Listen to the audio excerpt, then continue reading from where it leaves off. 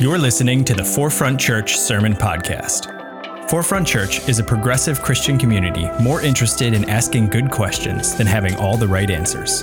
Thanks for listening.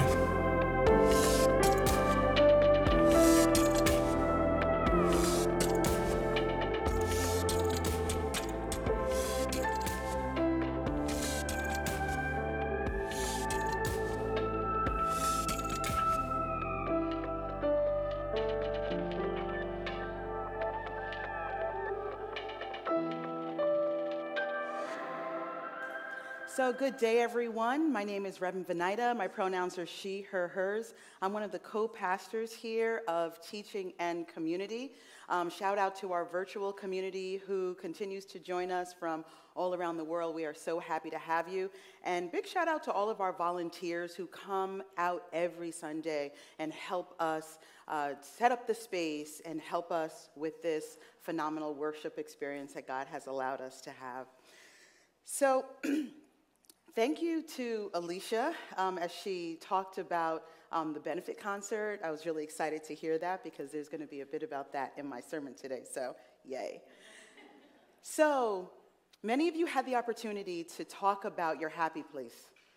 And my happy place, if you read in the newsletter this week, would be any cafe, here or abroad.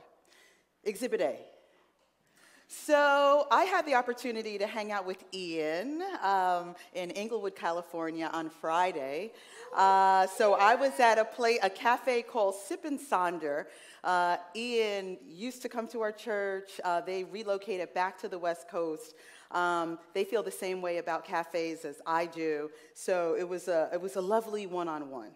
And the reason that cafes are my favorite place is because, hey, they have such a chill vibe. I love the art on the wall. I love the music. One of my favorite types of music in a cafe would be the French lounge music. I love jazz as well. Now, I don't really know French, but that music gets me every time. I love the books. I love the rustic feel in some of them, and I'm sort of talking about more of the independent cafes. I mean, no shade to Starbucks or anything. I mean, I feel good there too, but my happy place tends to be the independent ones. And I love the selection of teas. I love drinking tea. I know that tea has so many medicinal values. And the thing about cafes is that you can be to yourself, or you can really feel connected to community in a cafe. It's a very, very special place. There's something about them that I find nourishing, uplifting, and actually healing. I can feel a shift in my spirit when I actually enter cafes. I remember going to Washington, D.C. to Busboys and Poets and having it, and loved walking in there, and I had the same feeling, and it was wonderful to learn all of the things that they do there. They bring so many different cultures, so many different people together, and unite people in so many different ways. Much like prayer, cafes invite my mind, my body, and my spirit into a place of calm and restoration. It's the atmosphere that makes the difference for me. And today we're talking about prayer changing the atmosphere. Cafes ground me and help me breathe, and they actually welcome me home, as Dr. Tama Bryant highlights on the Homecoming podcast. If you've never had an opportunity, I invite you to check out Dr. Tama's podcast. She is the president of the American Psychological Association. She's a professor at Pepperdine, and she's a clinical psychologist and an ordained minister. As we consider prayer changing the atmosphere, we're first reminded of some of the things I shared last week as we talked about prayer. Prayer, for all intents and purposes, would be communication with God or communication with our Creator. And we can practice prayer in any place, whether it's in a church or out in nature or in our homes. And one of the things that we talked about last week is that we don't necessarily have to confine prayer to a certain type of prayer or to a certain way of praying, Prayer can be more expansive than we even realize. It's an opportunity to connect us with God, ourselves, and with others. It helps us build community. It can be something on our hearts, in our thoughts. It does not have to be verbalized. It can be breath. It can be movement. Prayer is something that many of us around the globe are connected to, yet it still seems so elusive where many of us are still trying to unpack what prayer really is. Through prayer, we can be vulnerable with ourselves and with God. And ultimately, I believe that prayer can draw us closer to the Creator, changing us, as Pastor Josh preached about a couple of weeks ago, our path, as I preached about last week, and certainly the atmosphere, as I will continue to preach on today. So, how many of you had the opportunity to attend our benefit concert on September 15th at Park Slope United Methodist Church? Just by show of hands. Yep, a lot of us were able to go. Great, thank you for being there. Thank you for supporting. If you did not have the opportunity to go, we actually have a digitized version that will be coming soon, so you can certainly go online and get your copy. But there was something, as Alicia talked about, very, very special in the atmosphere that night. So maybe it's because we all prayed that we would have a phenomenal time and phenomenal experience. Maybe it's because we were in a church, right? We worship in a theater space, and maybe some of us were sort of kind of happy to just get back to a church building. Maybe it's because we all rallied as a church community, we brought together our family and friends, and we were able to meet our goal.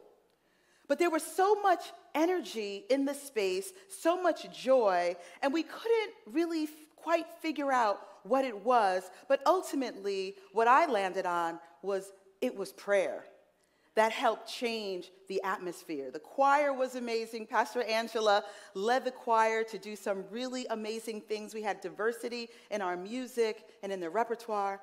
It was powerful. The atmosphere was one that was so joyful. So I do hope you get your copy. So, have you ever, though, stepped into a space and the energy was off? Didn't feel quite welcomed? Maybe you tried to say hello to someone and they put their head down where they didn't really want to speak to you. Maybe someone sort of seemed like they had an attitude because of how you were engaging, or maybe even because the joy that you had, right? Maybe it was something so off-putting you couldn't really put it into words. I've had that experience before where I've walked into a space, any number of spaces, and I felt like I wasn't welcomed there. Those types of things could actually put a damper on relationships, on building community, on building friendships. And when there's a heaviness in the atmosphere, it really takes a toll on our spirits. This week, I feel like, as Pastor Angela talked about, our spirits took a toll with everything going on in the world, and I thank God for the opportunity that we had to pray as a church community. However, I know many of us were praying individually. We're praying and we're looking for God to change the environment, to change the atmosphere. There's so much I don't know. There's so much I don't understand about the crises. There's so much I'm seeking to learn. But I know that with all of that, I continue to pray for peace. I continue to pray for all of the individuals who are struggling with their homes, whose homes have been destroyed, whose lives have been upended. It seems like this storm that's happening, and let's be clear, this is one conflict that we're talking about, but there's so many conflicts around the globe happening, right? I would hope that we would continue to seek God, even in our questioning and doubting and not understanding. But it seems like this crisis can be compared to a storm which has had devastating effects, devastating impact. There's a story in Scripture where Jesus was with his disciples and they were in a boat. And a storm took place. And I pick up reading this particular story from Mark 4, verse 37. And a great storm of wind arose, and the waves beat into the boat, so that the boat was already filling. But he was in the stern, asleep on the cushion. And they woke him and said to him, "Teacher, do you not care if we perish?" And he awoke and rebuked the wind and said to the sea, "Peace, be still." And the wind ceased, and there was a great calm. He said to them, "Why are you afraid? Have you no faith?"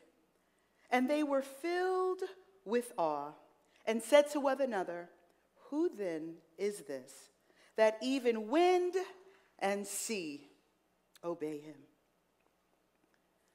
I believe that this question that the disciples asked, "Teacher, do you not care if we perish?" was actually a prayer. And this actually spoke to me because when I was growing up, I was taught not to question God, not to question Scripture. And I see a question here that they're asking. And I don't see Jesus saying, "Well, you're wrong for asking this. I don't like the fact that you're asking this. You're being disrespectful asking this." What I see Jesus doing is answering their prayer. Jesus was able to calm the wind and calm the sea. And he asked, "Why are you afraid? Have you no faith? Believe in my power. I am able to do this for you." So I find beauty in the fact that our questioning could be an offering of prayer to God, and those prayers could help. Those questions as prayers could help shift the atmosphere. Jesus was able to calm the wind and the waves by commanding them to just be still. Jesus' presence made the difference in helping to shift the atmosphere. And Jesus' presence can continue to make a difference in our lives, even when it seems the storms are raging, individually, in our communities, and worldwide. As we connect with God through prayer, it can be an opportunity to help shift the atmosphere in ways that we haven't even imagined or even tapped into. Last week, I referred to John O'Donohue's book, Eternal Echoes, Critical Reflections on Our Yearning to Belong. And I pick up with another quote in this book. And it says, "Your presence is always in a subtle flow. When you are happy and at peace, your presence is gentle and approachable. When you are worried or anxious, there is tension in your presence, and it closes and tightens. Some people have an open presence. They cannot hide anything. You know immediately what is haunting or delighting them." Jesus' presence made a difference with his friends, his followers, and I believe our presence can help make a difference in the lives of others, helping to shift the atmosphere and the very environment within which God has called us to do the works of God. Our presence can change people's mindset and ultimately the tone and the mood around us. It can bring goodness. It can bring healing. In the section on compassionate care in the book, In Trembling Boldness, Wisdom for Today from Ancient Jesus People, the authors are Natalie R. Perkins and Hal Taussig. It goes on to say, Tess rubbed her mama's back when she experienced pain and discomfort. It stirred in Tess a renewed understanding of care. Sure, this woman was caring for her mother, but she also cared about Mama. Her compassion completely changed the energy in the space. Her presence changed the energy in the space. Maybe as a community of faith, we can help shift the atmosphere by not just caring about each other, but caring for each other. Now, simply caring about each other can keep us in silos. It keeps us in our comfort zones, right? Where we might look at someone from a distance. But caring for each other allows us to break down any barriers that may exist between us. Simply caring about each other can keep us at a distance. Caring for each other brings us close so that we can help meet each other's needs as a community of faith. Perhaps this will happen as someone experiences the God in you, the God in each and every one of us. Maybe the atmosphere will shift as we acknowledge the presence of others rather than simply their existence. Perhaps our presence could be the answer to someone's prayer and lead to a shift in the atmosphere, an atmosphere where love continues to abound.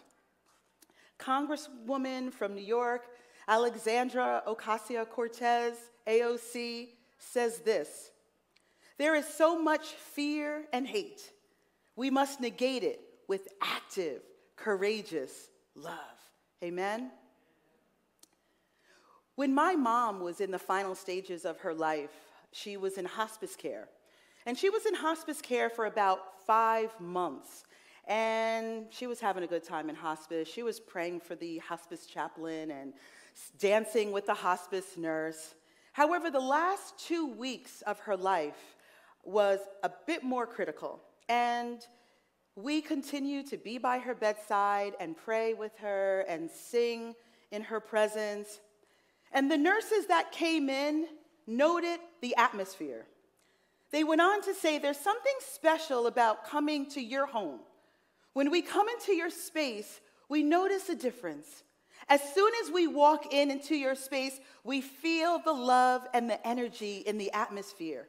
We feel the level of connectedness you have for each other and that you have for your mother as she makes her transition. Presence is something you sense and know, but cannot grasp. It engages us, but we can never capture its core. Our presence was able to make a difference, even to the staff coming in to care for my mom. Every week, as we come here to the Roulette, we transform this space from a theater space, from a concert hall, to a place of prayer, to a place of worship, to a place where we edify God, to a place where we commune with each other, where we get to learn about people from different backgrounds and ethnicities and nationalities, from different states, from different cultures. This is a special place. And in the Roulette, even in our virtual space, it's important to think about how our presence can continue to have a positive impact on the lives of others. O'Donoghue writes in his book, to continue to write about presence, "Presence is the whole atmosphere of a person or a thing. Presence is more than the way a person walks, looks, or speaks. It's more than the shape of a tree or the color of a stone, yet it is a blend of all of these aspects. Presence is mainly the atmosphere of spirit that is behind them all and comes through them all. Maybe through prayer, our presence can help calm whatever storm is raging in our lives when we come into this space. Maybe as we offer this safe space, we can help people heal. We can help encourage people. We can lead people to a place of healing and restoration through our questions, through our prayer offerings, through our love. Maybe we can, each and every one of us, make a difference in this environment, in this atmosphere, as we continue to care for and pray for one another. I close with 1 Peter 4, verses 8 through 11. And it's a beautiful scripture that many of us may be familiar with, but there's something about the Message Bible and how this particular interpretation has touched me. I pray it touches you as well. 1 Peter 4, verses 8 through 11. Stay wide awake in prayer. Most of all, love each other as if your life depended on it. Love makes up for practically anything. Be quick to give a meal to the hungry, a bed to the homeless, cheerfully. Be generous with the different things God gave you, passing them around so all get in on it. If words, let it be God's words. If help, let it be God's hearty help. That way, God's bright presence will be evident in everything through Jesus, and he'll get all the credit as the one mighty in everything. Encores to the end of time. Oh, yes. And the people of God said, amen, amen. So here at Forefront, after the sermon, we have a number of ways that we're able to respond to the sermon. One of the ways is through prayer. And if you'd like in-person prayer and someone to pray with you, we have our prayer corner in the back. So we would invite you to spend some time, if you'd like, in our prayer corner. In addition, those of you who are online are welcome to drop your prayer requests in the chat. While we won't be able to read them live today, we will read them and we will be praying with and for you. And another way that we can respond to the preached word today is through communion. So we're going to prepare our hearts for communion at this time. Our communion, and I would invite those of you who are in our virtual community to gather your items for communion. Remember, it all honors God. But here at the roulette, we actually have a little chalice, and our chalice has a gluten-free wafer, and we have alcohol-free juice so that our children can receive communion with us. They're on their way upstairs now, and so that we can be in solidarity with those who may be in recovery. So all are welcome to come to our communion table at this time. You are welcome to come now.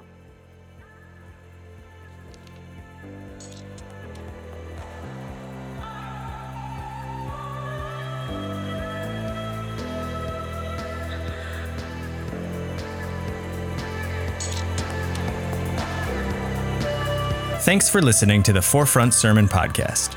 To learn more about Forefront and how we're ushering in the next 500 years of Christianity, visit forefrontchurch.com.